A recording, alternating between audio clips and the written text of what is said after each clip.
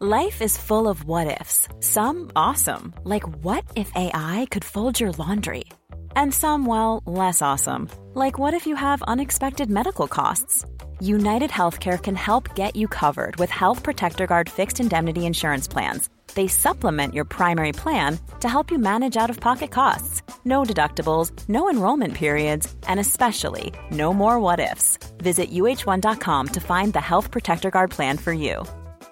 There's never been a faster or easier way to start your weight loss journey than with PlushCare. PlushCare accepts most insurance plans and gives you online access to board-certified physicians who can prescribe FDA-approved weight loss medications like Wegovy and Zepbound for those who qualify. Take charge of your health and speak with a board-certified physician about a weight loss plan that's right for you. Get started today at plushcare.com/weight loss. That's plushcare.com/weight loss. plushcare.com/weight loss. Hi everybody, welcome to Dan Snow's History Hit. It's census time here in the UK. I think it's census time in the US as well. That's good. We need to keep a note of what's going on in these countries. And I've got Dr. Michaela Hume. She's a lecturer in public history at Manchester Metropolitan University.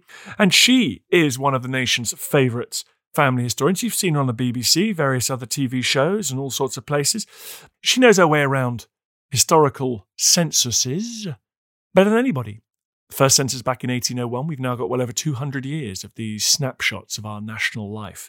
They're fantastic things. Go and fill your census out, everybody. Vital information in there, of course, for government providing services to all of us and for our ability to vote, but most importantly of all, to future historians who want to look back, have a nose around our lives and work out what was going on. The first census was during the great series of wars against France at the end of the 18th, early 19th centuries. If you want to watch documentaries about those wars, you can do so at historyhit.tv. It's like Netflix for history. You're going to absolutely love it. You go on there, you pay a little subscription, tiny, you won't even notice it. And then that's your contribution towards creating some of the world's best history documentaries. We're getting better all the time. Lots of exciting stuff going on. So head over to historyhit.tv. and get that done. But in the meantime, everybody, here is Dr. Michaela Hume talking about the census.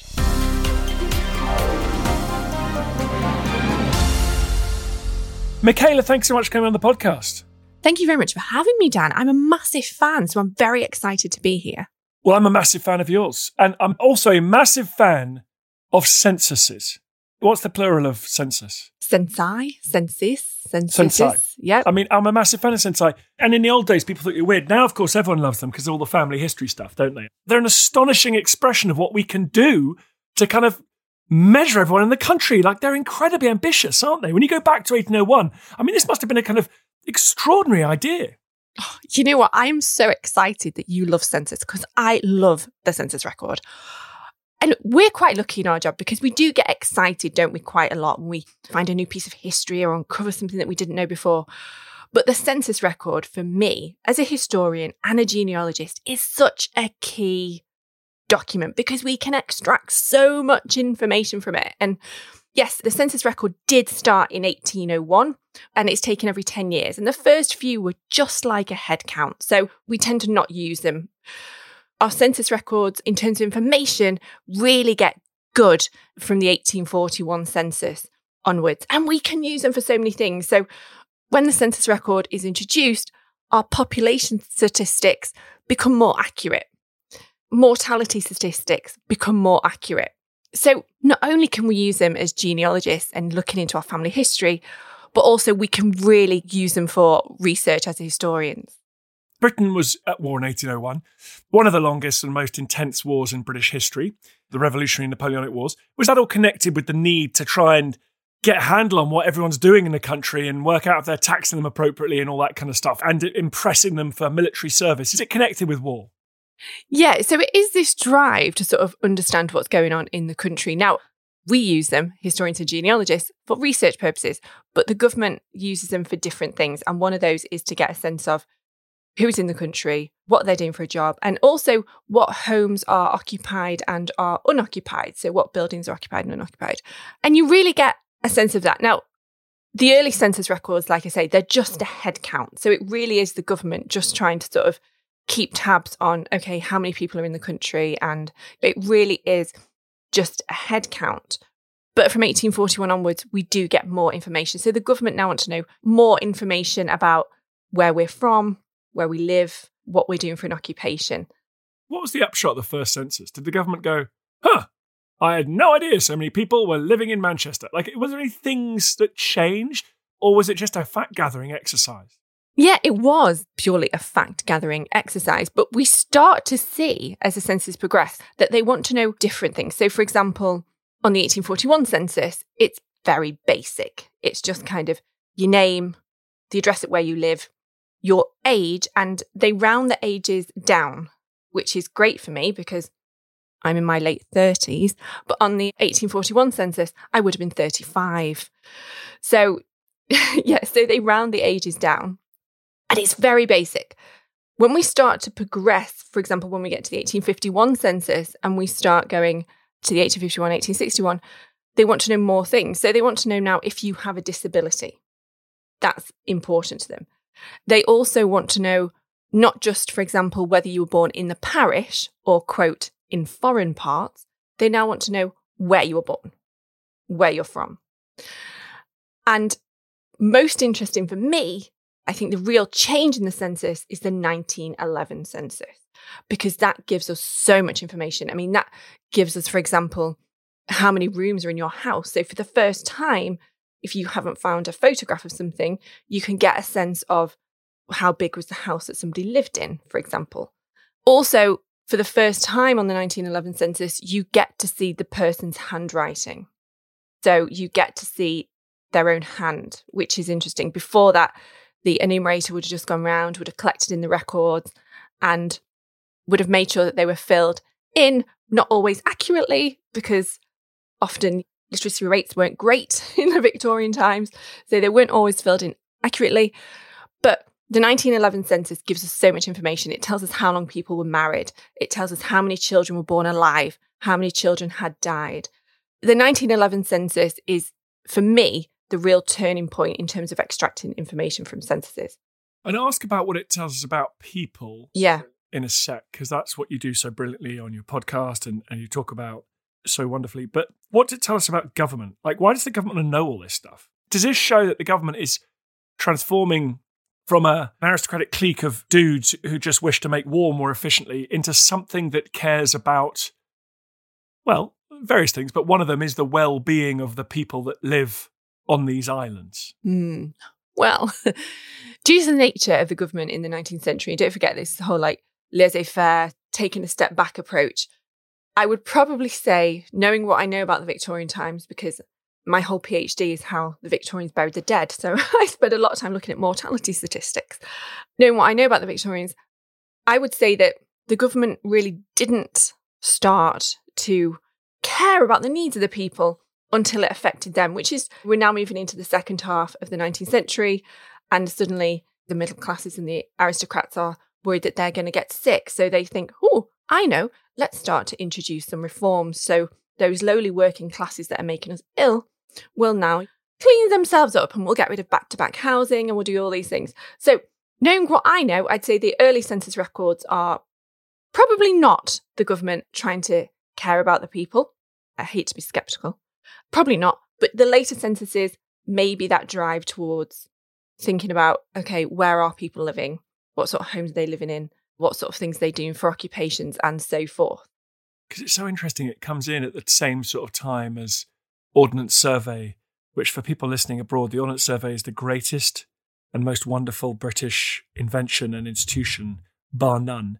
It's the highest quality mapping on planet Earth, and it maps every single inch of this country, and it even marks pubs on its maps for everyone to go and check out. Can I just say, that's so funny, actually, you mentioned the Ordnance Survey, because I am aching today. I am actually doing what's called a trig point challenge, where I go and I find all the highest Ordnance Survey points on my Ordnance Survey map, and they're all trig points. So yesterday I did Kinder Scout. So I literally cannot move out of this chair because of the Ordnance Survey maps. I'm a massive fan of Ordnance Survey maps. Dude, you can join our team any day. If you love Ordnance Survey and censuses, censi, then you are on Team History. I also, by the way, should say I live in the New Forest, so the highest point near me is about 12 metres tall. So I'm up for a trig point challenge any day of the week. Okay, so we've got this government that's like increasing in ambition to kind of note everything down and work out what's going on in these islands. Now tell me about the people. You've spent years looking at this. What are some of the things that just strike you when you're looking back now over more than 200 years of these census returns? What are the big things? How have we changed, and how should we think about the people that lived, our forebears? That's a really interesting one. And there's so many directions we could go with this. I mean, I've been using the census a lot with my students. And we've been looking at, for example, people from the BAME community that lived in Manchester at the end of the Victorian period and into the Edwardian period. And I think a lot of people wrongly assume that our BAME community really grew after Windrush. And that's not the case. So census records, because we know where people came from, we can actually discover, well, our community was more diverse than what we may necessarily think. So, for example, I've been tracing members of our BAME community who worked on the docks, who owned inns, who were interpreters. So this gives us an insight, because the census lets us know where people are from. We can actually get an insight into how diverse our communities were, for example, previously to what we may have thought, which would have been Windrush. So it's great in that respect. It's also great. For example, the suffragettes use the census brilliantly, absolutely brilliantly, as a political protest device. So they deface the census record of 1911. Emily Davison, because she wants to make out that she lives in the Palace of Westminster, famously hides in a crypt and gets caught. And they actually put on the census, hid in a crypt in Westminster Hall. They won't put that she actually resides in the Palace of Westminster. So the suffragettes famously scribble on occupation, suffragette. I did Michelle Keegan's family tree, and her ancestor on the census record put under occupation, suffragette. And the suffragettes were kind of that opinion where they felt that because they weren't getting the vote, because women didn't matter, that they shouldn't write anything on the census. And don't forget, they could be prosecuted for that. But they did it as a political gesture to the government, sort of 2 fingers up to them because they wouldn't give them the vote. You're listening to Dan Snow's History Hit. We're talking about the census with Dr. Michaela Hugh. More after this. Join me, James Rogers, each week on the History Hit World Wars podcast. I meet world-leading experts and the veterans who served to get to the bottom of our global conflicts.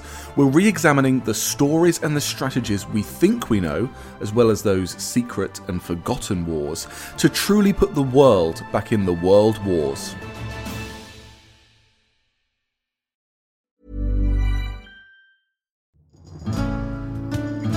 I'm Professor Susanna Lipscomb, and on Not Just the Tudors from History Hit, I'm looking for answers to the big questions about every aspect of life in the early modern period. Like, how did the memory of Anne Boleyn continue to influence the court of her daughter, Elizabeth I? How were fairies brought to life on the Elizabethan stage? And how did the arrival of male-only doctors threaten the lives of women? In other words, not just the Tudors, but most definitely also the Tudors. Twice a week, every week. Subscribe now and follow me on Not Just the Tudors from History Hit, wherever you get your podcasts.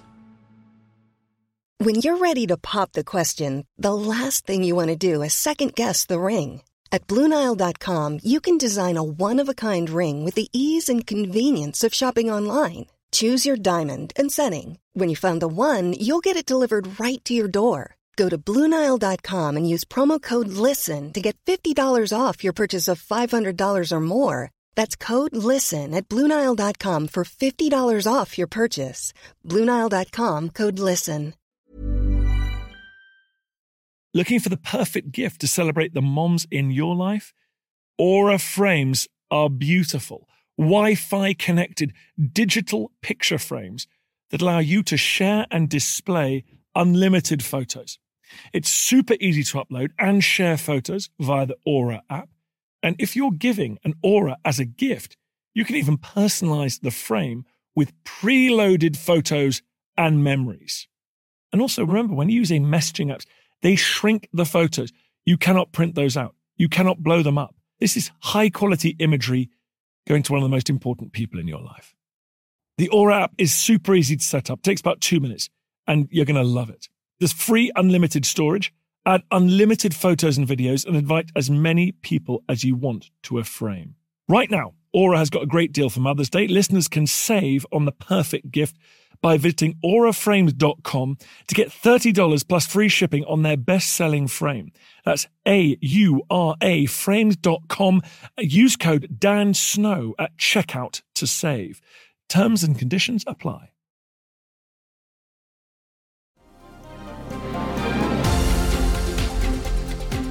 In terms of other forms of protest, I mean, obviously religions, recently people being encouraged to put no religion when that option isn't necessarily given by the government. Yeah, absolutely. So religion's actually a good one. There is a separate census, a religious census that does take place in the middle of the 19th century.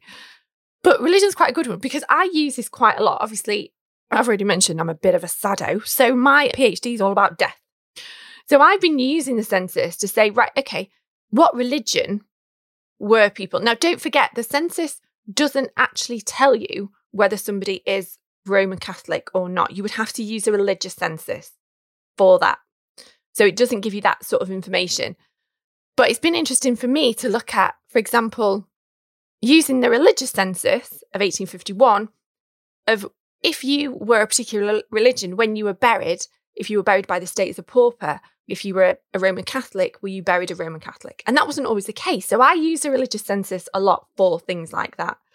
But the census in itself doesn't tell you what religion somebody was. For that, you're relying on birth, marriage and death records, or you're going to be relying on the 1851 religious census, which was interesting because it showed that there were more pubs than churches, which the government were really panicked about. So you'll find that there was a real drive after the Napoleonic Wars finished to build more churches because they were so concerned with what was happening in France that they felt if they built more churches and people were going to church that they wouldn't revolt. So we do see a drive for more churches at the beginning of the 19th century.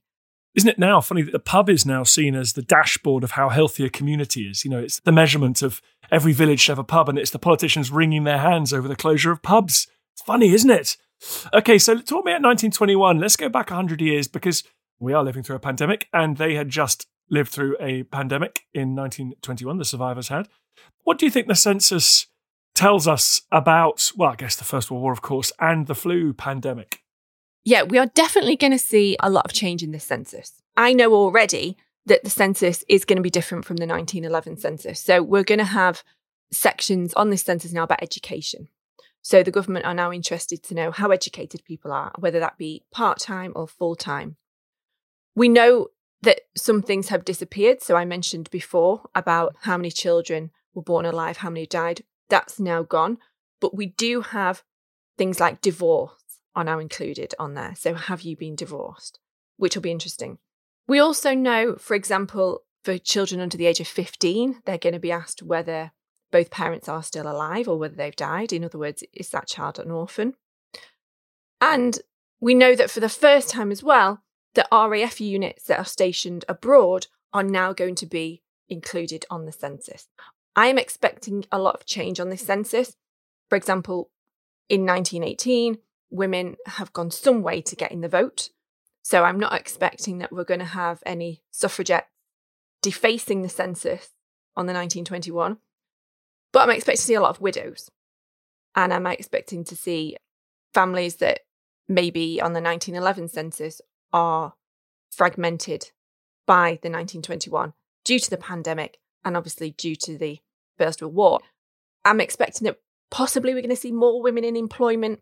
We know that women didn't tend to stay in employment after the First World War. They tended to go back to doing what they were doing before.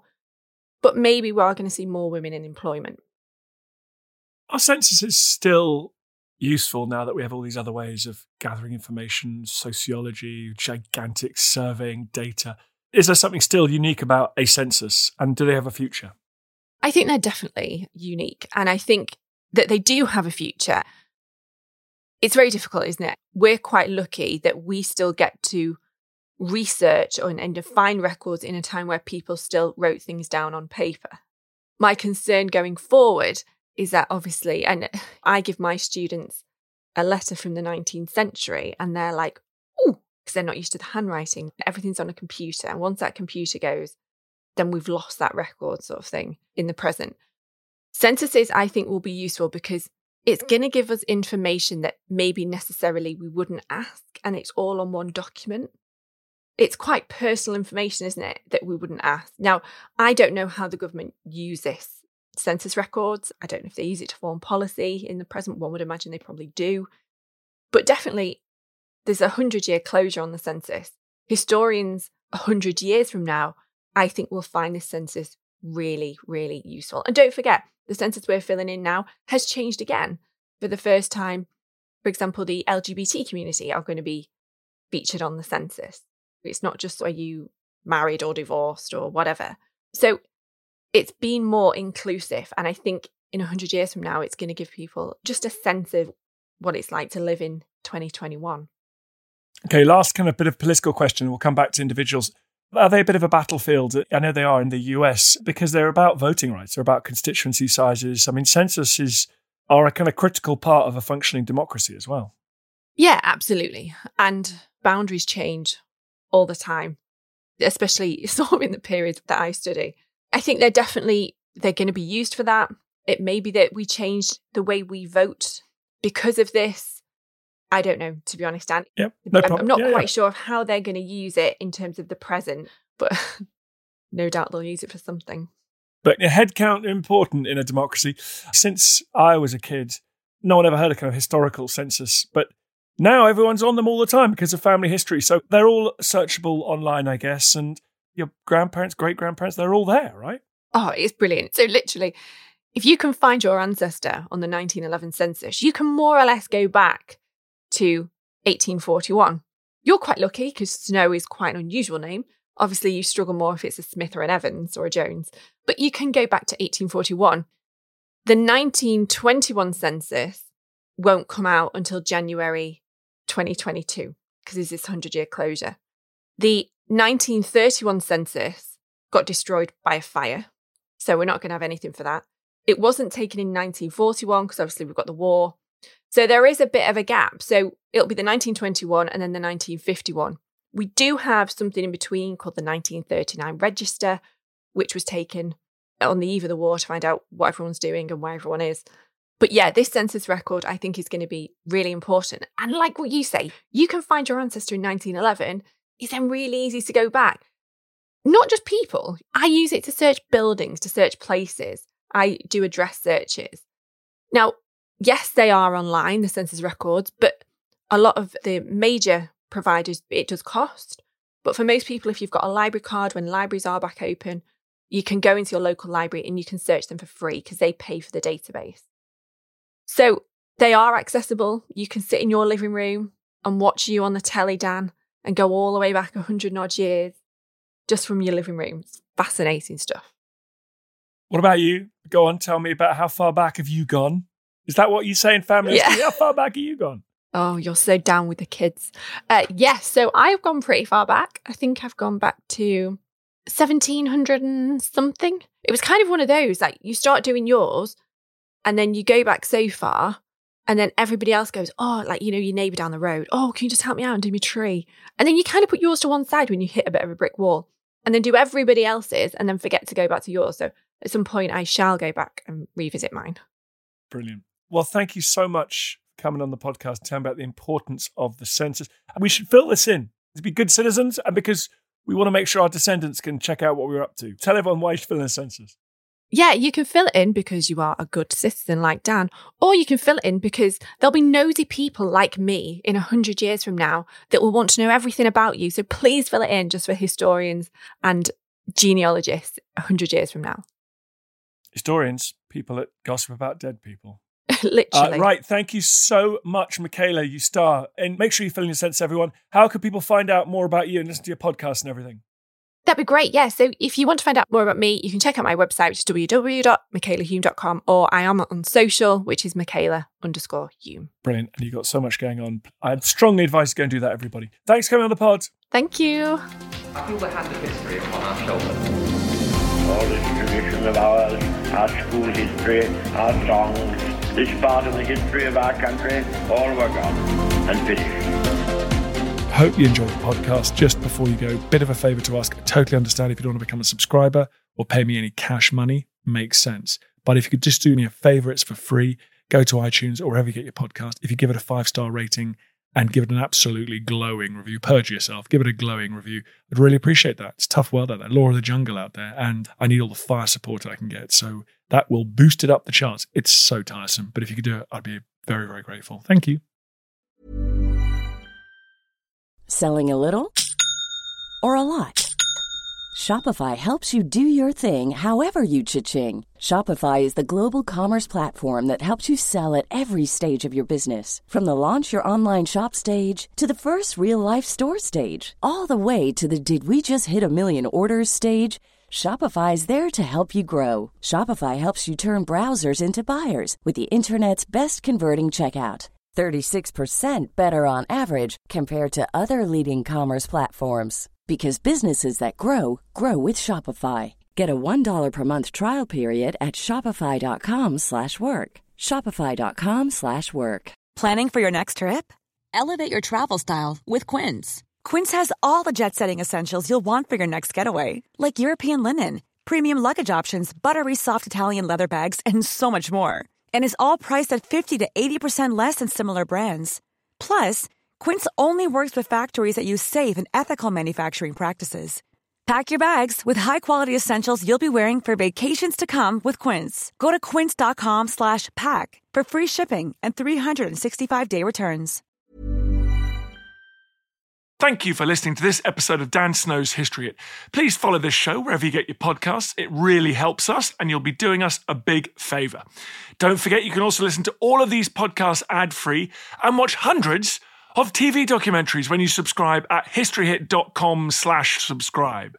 As a special gift, you can also get your first 3 months for just £1 a month when you use code DANSNOW at checkout.